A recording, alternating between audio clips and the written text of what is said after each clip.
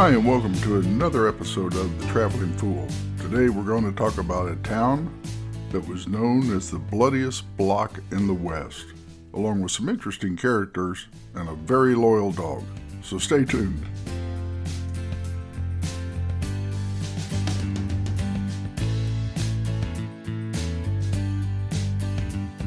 Fort Benton is known as the birthplace of Montana, but it's also known as the bloodiest block in the West. Now, Fort Benton started out as a fur trading post on the Missouri River. Pretty much everyone headed to the northwest passed through here, including Lewis and Clark. Built in 1847, Fort Benton served as a trading post for fur trappers, Native American tribes, and those headed west.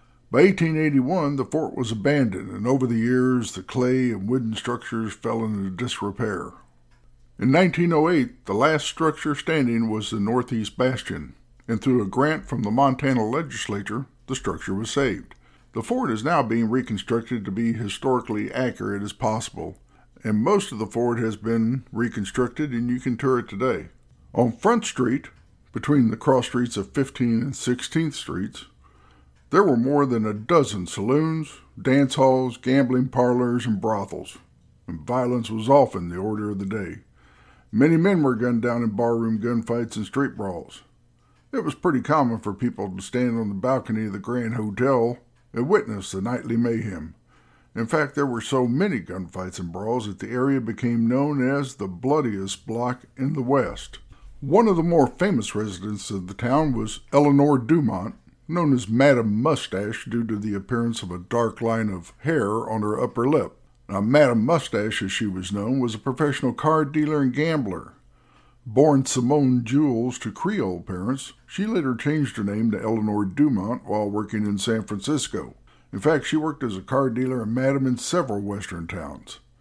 In 1867, she had moved to Fort Benton and set up a table in the area known as the bloodiest block in the West. She set up a table in a gambling house dubbed the Jungle. During the summer of that same year, while she was doing her job dealing cards, she spotted the steamboat Walter B. Dance headed up the Missouri River. She had overheard that the boat was a smallpox carrier, so she stormed out of the saloon, ran to the river with 2 pistols, and threatened the captain of the boat, telling him he was not welcome there.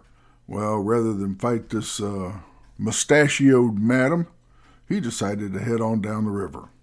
Now, back in the summer of 1936, there was a sheep herder that fell ill while tending his flock and was brought to the hospital in Fort Benton.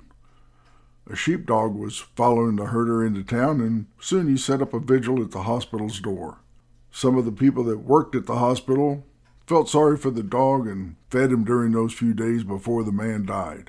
The herder's family in the east requested that his body be sent back home, so the body was put on an eastbound train to his waiting relatives. As the gurney was rolled out onto the platform, the sheepdog appeared out of nowhere and watched as the casket was loaded into the baggage car. Attendants later recalled the dog whining as the door slammed shut and the engine slowly started to pull away from the station. On that day, the dog, later named Shep, began a 5.5-year vigil that was only broken by his death. Day after day, meeting 4 trains daily, Shep became a fixture on the platform. He eyed each passenger, hoping to see his beloved master. Neither the heat of summer days nor the bitter Montana winter days prevented Shep from meeting the next train.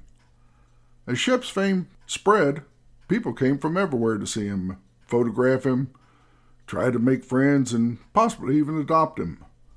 All of the attention was somewhat unwelcome, though. After checking the train, he often quickly retired to get away from those who had come to see him. Most people missed the point that Shep was a one-man dog. The bond he had formed with the herder many years before was simply the most important thing in his life. Food, shelter, and attention were now provided by the railroad employees, and that was all he really wanted except his master's return. Shep was an older dog when he came to the station house in Fort Benton.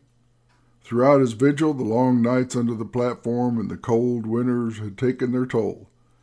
Stiff-legged and hard of hearing, Shep failed to hear the old number 235 train as it rolled into the station one cold winter morning. He turned to look when the engine was almost upon him.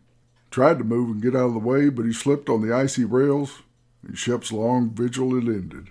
On the 50th anniversary of Shep's death, the community of Fort Benton organized a committee to produce a lasting memorial to their famous dog. The West's most renowned sculptor, Bob Scriver, was contracted to create a heroic bronze statue of Shep. And today, that statue stands guard next to the old railroad station in a testament to man's best friend. Today in Fort Benton, it's a popular destination for people looking to get out on the weekends from Great Falls or just traveling through central Montana. It's a beautiful town. People come there from all over to go rafting and canoeing and kayaking on the Missouri River. You can visit the historic old Fort Benton and see what life might have been like back in the fur trading days of the Northwest. You can also walk down by the river and see the statue of Shep and learn all about this great historic town. If you decide you want to stay in Fort Benton for a weekend or even longer, then stay at the Grand Hotel. It's been totally reconstructed and it's a beautiful property. Fine dining, a great bar, and it sits right on the river and right across the street from what was once known as the bloodiest block in the West. Well, thanks for joining us on this episode of The Traveling Fool. I hope you enjoyed it. Please hit the subscribe button, leave a review, and we'll see you next time.